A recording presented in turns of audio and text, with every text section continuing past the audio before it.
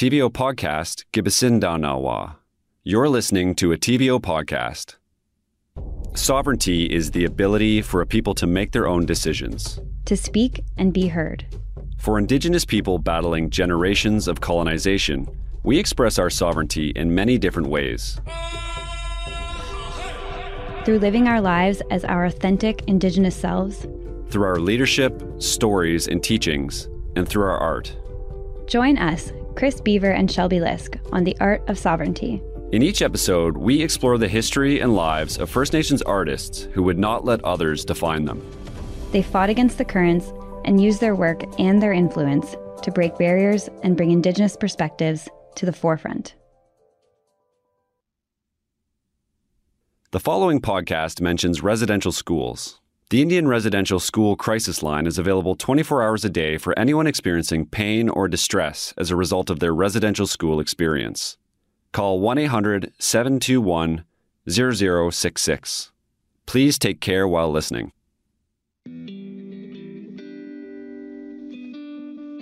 Chris Indishnikas, Mississauga, Anishinaabe, Ndao, Pemadushkadeang, Ndunjaba, no Gojiawang, Deda.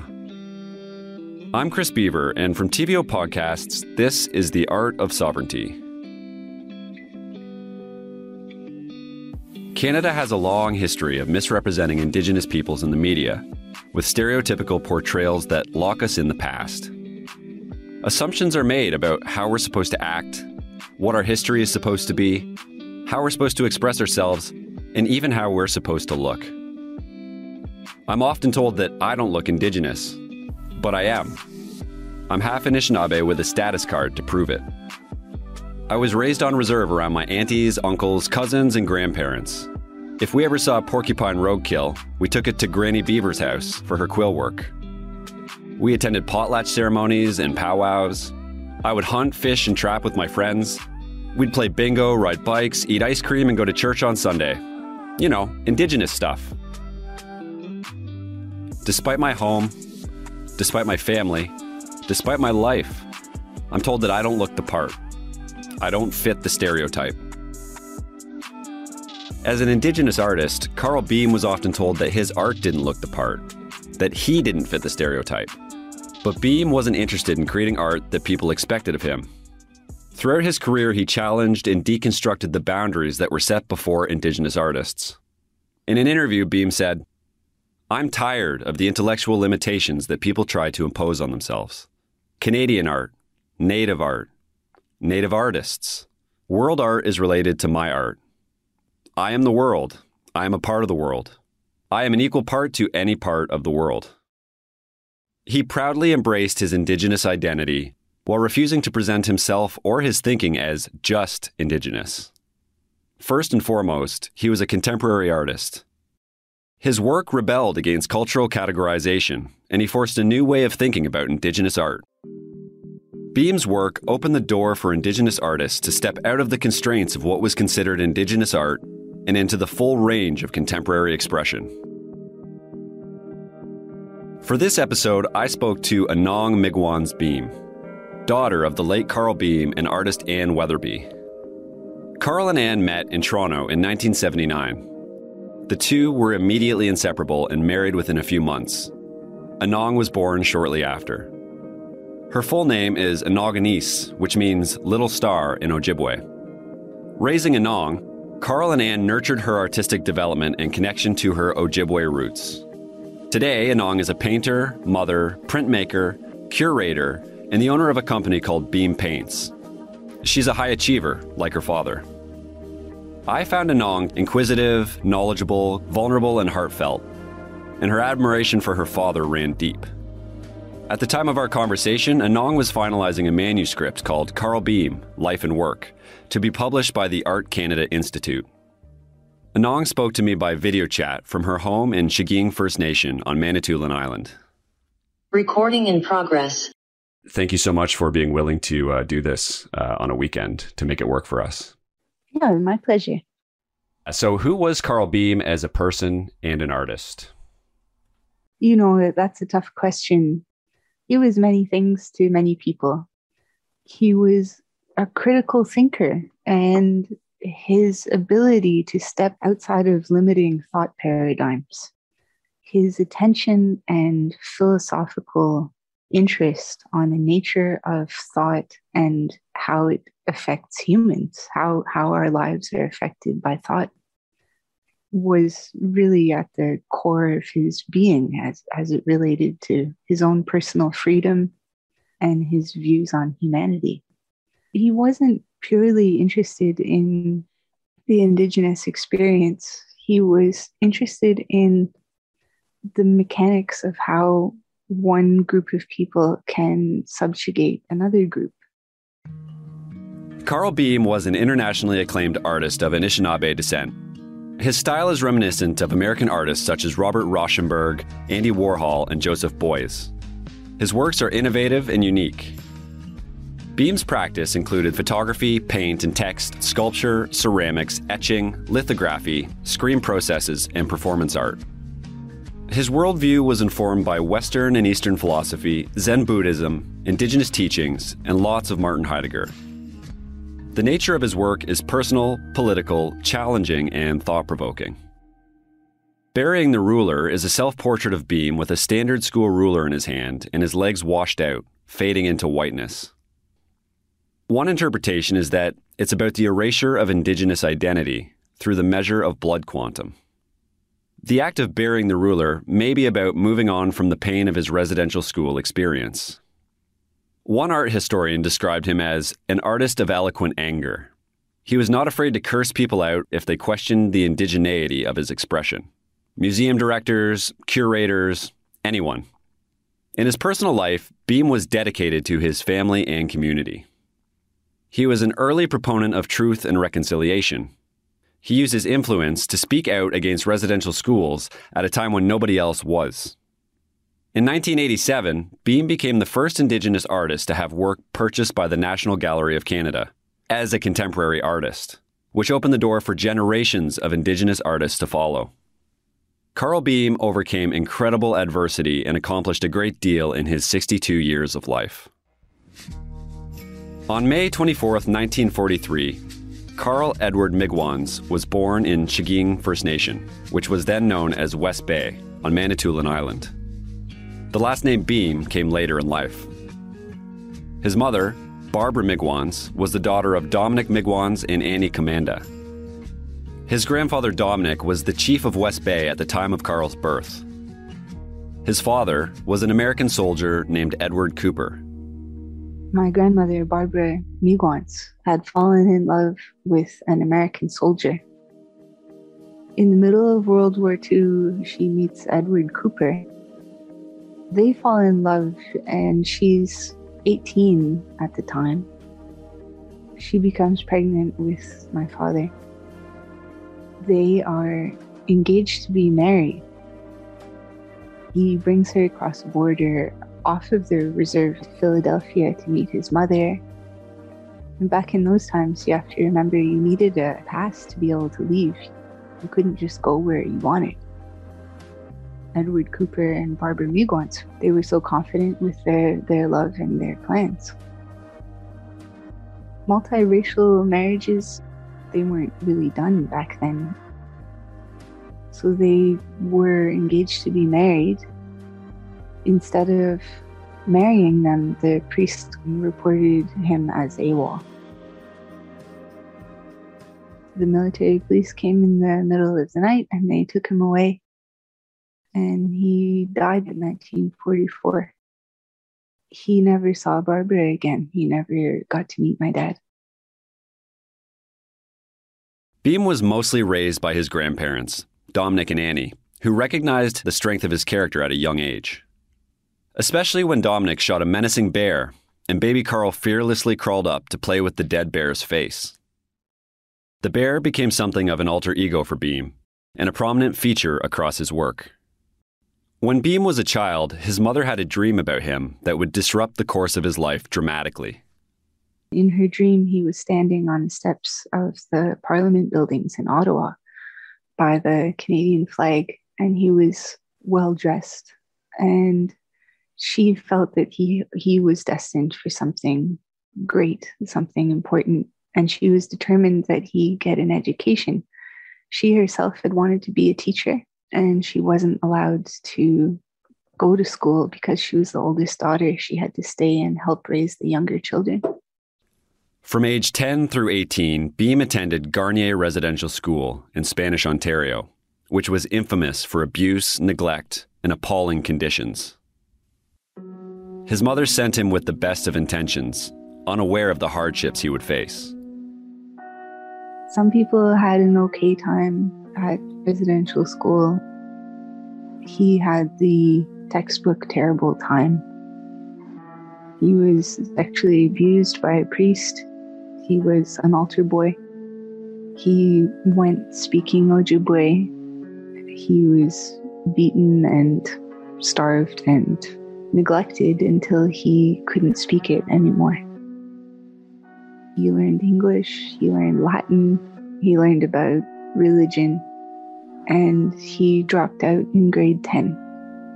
The abuse Beam experienced at residential school had a significant impact on his life and worldview, which he explored through his art. He was searching to understand how people could do what they had done to him and all the other kids who went through there. But he came through it like a warrior. Despite the life-altering trauma that he experienced in residential school, he overcame the adversities of his youth and turned them into strengths. He reversed this narrative of oppression into one of victory against the nefarious objectives of Indian Affairs. The Federal Department of Indian Affairs was the name of the branch of government that dealt with Indigenous policy. They created the Indian Act, which was a collection of policies governing the lives of Indigenous peoples. This included racially oppressive policies such as segregated communities, known as reserves, prohibition of culture and residential schools, to name a few. In 1910, Duncan Campbell Scott was the head of Indian Affairs. At that time, the squalid conditions of residential schools had led to a tuberculosis outbreak that was killing students at an alarming rate. Here's what Scott had to say about it. It is readily acknowledged that Indian children lose their natural resistance to illness by habitating so closely in these schools, and that they die at a much higher rate than in their villages. But this alone does not justify a change in the policy of this department, which is being geared towards the final solution of our Indian problem. In 1920, when residential school became mandatory for Indigenous children, this is how Scott justified it. Our objective is to continue until there is not a single Indian in Canada that has not been absorbed into the body politic, and there is no Indian question and no Indian department. That is the objective of this bill. Meanwhile, as Canada tried to take care of its Indian problem, half a world away, another group of people tried to persevere through the deadliest of oppressions.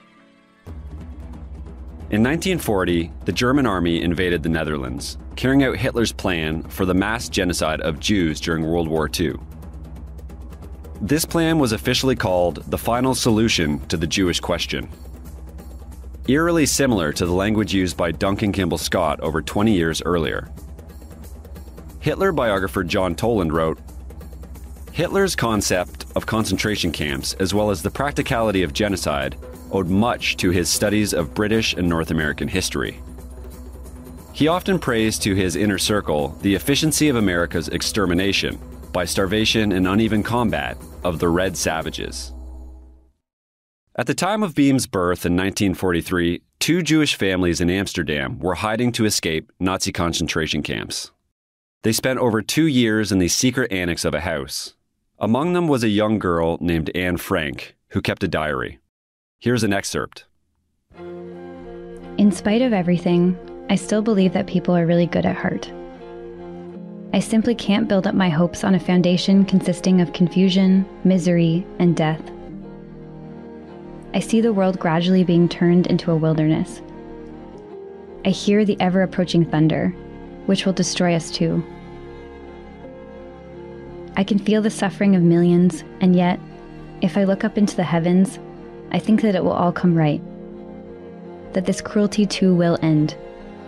And that peace and tranquility will return again. Eventually, the families were captured and deported to a concentration camp where Anne eventually died from typhus. Like so many others, Anne died because of her ethnicity. Anne Frank's diary is now published in over 70 languages and is one of the most widely read books of the 20th century. It has been a source of profound inspiration for many, including Carl Beam. He really started looking inwardly in his work to the experience of Anne Frank.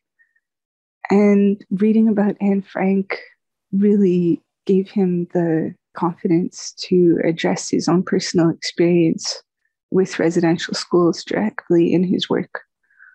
So he had me read the diary of Anne Frank when I was 5. And around that time, we traveled with his exhibition. And when we were in the Netherlands, we went to Anne Frank's house. And it's a museum to her and to her experience. And when we were there, he gave a press conference in front of the Anne Frank Museum. And he was standing there in his suit, and he had painted half of his face red. And he told the reporters there that he was there from North America and that he was representing Indigenous people, Indian people. And he said that these same things that they're warning about at the Anne Frank Museum, that these things were ongoing in Canada, in the New World, that people were being isolated and abused for the race that they belonged to, for their culture. And people couldn't really understand the idea of what a residential school wasn't understood. During this time, there were still residential schools and Indian day schools operating in Canada. The last one closed in 1996. Most people in the world were not aware of their existence, let alone the horrors they were perpetrating. Many Canadians only learned the truth in 2015 with the release of reports by the Truth and Reconciliation Commission of Canada. While the story of Anne Frank and the heroics of Canadians in World War II were taught as a part of Canada's post-war identity, residential schools were left out of the history books. The Truth and Reconciliation Report documented the widespread physical and sexual abuse and malnutrition suffered by children in residential schools. In the 1940s and 50s, government policy had led to a crisis of widespread malnutrition in Indigenous communities and residential schools. In an article called The Dark History of Canada's Food Guide, How Experiments on Indigenous Children Shape Nutrition Policy, the CBC reported federal bureaucrats saw this as an opportunity to test some scientific theories. A lot of why we know what we know about nutritional values was learned off of the suffering of Indigenous children in care, and where they would find out, well, how much vitamin C do you actually need? What are the daily recommended doses for calcium, and what happens to you when you don't get them? We know that because they found that out at these schools. And the records of medical testing on Indigenous children in care. I know my own father, he suffered really badly with his teeth. At the end of his life, he didn't have any of his teeth, and he had lost all of the enamel to his teeth at residential school. And that was it was hard on his pride and his health, and it was one of the scars that he carried from being there. Beam dropped out of residential school in grade 10 and finished high school through correspondence courses. After that, he did a number of labor and construction jobs. And he worked on a hydroelectric dam project in British Columbia, where he was knocked into a giant turbine and narrowly escaped death. After that, he returned to school in search of a different livelihood, enrolling in a drafting program at the Kootenay School of Art in Nelson, British Columbia. He took a minor in fine arts and excelled, so he transferred into a fine arts major. Eventually, he transferred to the University of Victoria, where he graduated in 1974. The The following year, Beam started a Master of Fine Arts program at the University of Alberta in Edmonton. By this time, he had proven to be a gifted printmaker and had developed his own technique for photo etching. He was planning to do his master's thesis on the work of renowned Native American artist Fritz Scholder. In 1970, Scholder wrote, "I would say that the new Indian art is certainly influenced by what is happening today in contemporary art. If you consider that for the first time Indian artists have realized that they do live in the whole world, not only the Indian world. So it is contemporary, but it is very Indian." Beam's MFA thesis proposal was denied because it was not considered to be serious enough for academia. He withdrew from the program and returned to Ontario to work as a full-time contemporary artist. The only acceptable form of recognized Indigenous art at that time was the Woodland School of Art, which had been established by Norval Morisseau. Beam respectfully rejected the boundaries of the Woodland School to pursue his own path. In 1979, Beam met Anong's mother, Ann Weatherby. They married, had Anong, and the young family moved to New Mexico. This was a creatively fertile time of artistic exploration and experimentation for Beam. He was especially interested in Native American pottery techniques of the Southwest. But over time, Beam became dissatisfied with the Southwestern art scene, and he felt his work was important for Canada. He felt that he could make a difference. In 1983, the family returned to Canada and settled in Peterborough, Ontario, where they lived in rent-controlled housing for Indigenous people. The housing was administered by Indian Affairs, the same branch of government that was running the residential school system.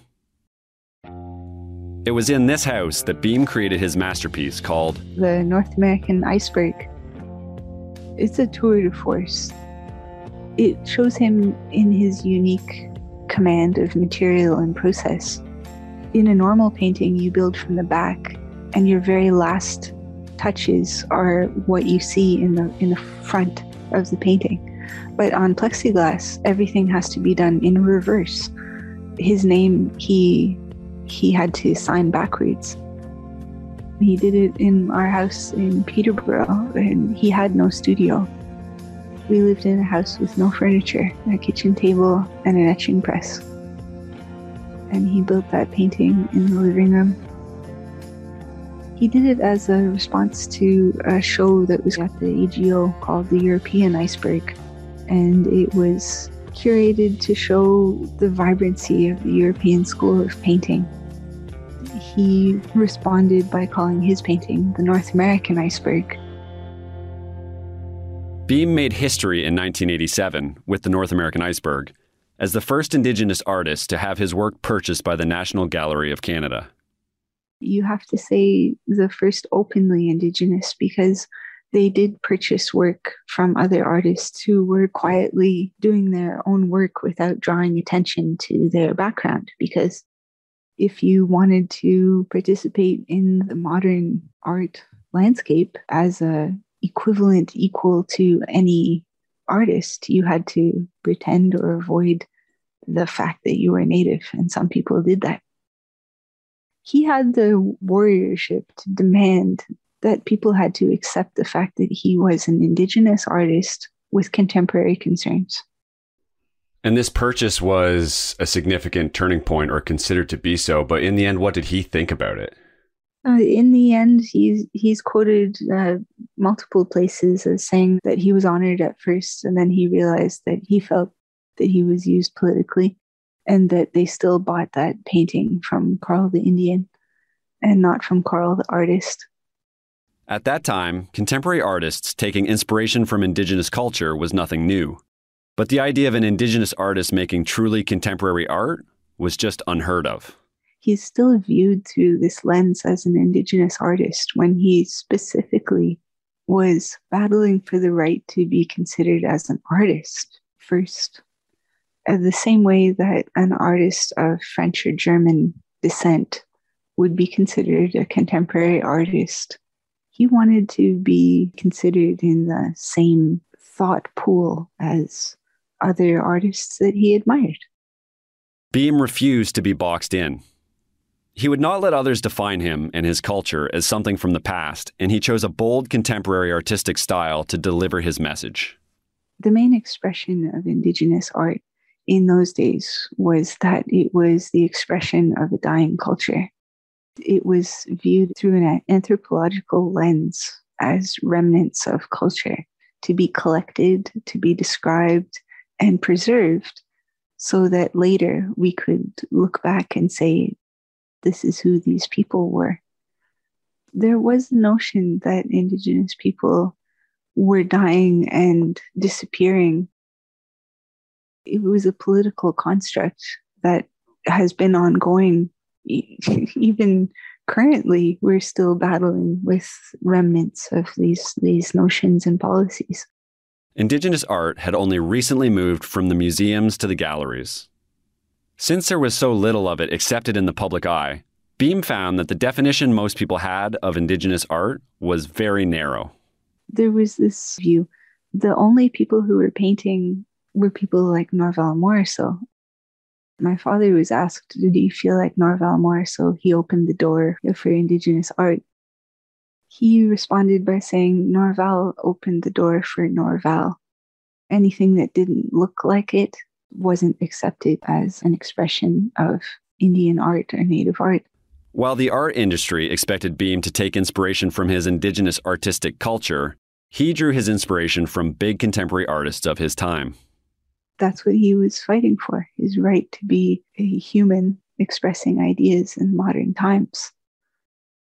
I think that the people in the Indigenous side of the woodland style, they wanted to say that he was in a European style. But I think that any person who's living now would have to agree that all of the abilities and techniques available at a modern time belong to all humans who are able to access them. He looked at his use of modern technology and modern thought structures and paradigms as fully expressing the inner Carl, the inner person. He wasn't in a European style of art. He was at the vanguard of creating a contemporary expression of his personal soul. Beam would deliberately subvert viewer expectations of Indigenous art with cheeky, brazen, and defiant works. In 1980, Beam had his first solo exhibition at a gallery in Thunder Bay, Ontario. I wish I could have been there as a fly on the wall when they unveiled Self-Portrait in My Christian Dior Bathing Suit. It's a large-scale watercolor of a very serious-looking Beam in a Speedo-style swimsuit, with his legs apart and his hand on his hip in a warrior stance. There he is standing there in his Christian Dior bathing suit. Native people at that time weren't really allowed to have Christian Dior bathing suits. I think that's one of the funny things. We weren't considered to exist in the modern times, especially in a prosperous modern time where we might want to have a Christian Dior bathing suit. That alone is a real tongue-in-cheek kind of joke. But then at the bottom is a dialogue between himself and the viewer. The punchline at the end of it is, I am Carl Beam. I had to live so you can see this. I'm marking my time and my life in this way. That work was so revolutionary, people were shocked. How could you call that Indian art? It's not Indian art. It was, and that marked a turning point in the dialogue about what could be considered Indigenous art. Beam's work stands out in the history of Indigenous art. He never shied away from the truth and used his work to push forward the conversation of truth and reconciliation, helping to propel Canada to come to terms with its colonial past. As an artist, he pushed back against the boundaries of what Indigenous art can be. It's a political construct that Indianness or indigeneity is tied to a certain visual look that's rooted in a negation of present. That is part of the thought process that was built in residential schools and in colonialism. When you rob a society or a group of people of their ability to be current participants in the world, you dehumanize them.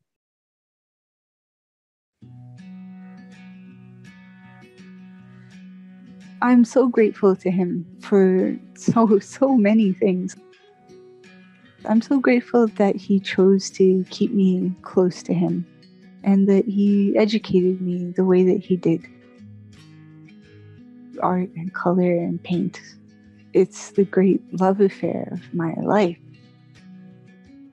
He paved the way for me to be able to fully exercise my autonomy as an artistic thinking person in Canada. I get to paint whatever I want. I can paint in any medium I want and call it my art, and people understand that it is. Nobody has ever told me, no, Anang, you can't paint that way. I owe that to him. To see the images referred to in this episode, check out the link in the show notes. The Art of Sovereignty is written and hosted by Chris Beaver and Shelby Lisk. Produced by Ozzy Michelin and Katie O'Connor. Edited by Chris Beaver with assistance from Matthew O'Mara. Laurie Few is the executive producer for digital at TVO. Music by Bedtracks. We'd like to thank the artists and curators who made time to speak with us for the series. Production assistance from Jonathan Hallowell, Nikki Ashworth, and Albert Wisco. Special thanks to the Art Gallery of Peterborough, the Power Plant Gallery, Carleton University, and especially Wanda Nanabush in the Art Gallery of Ontario.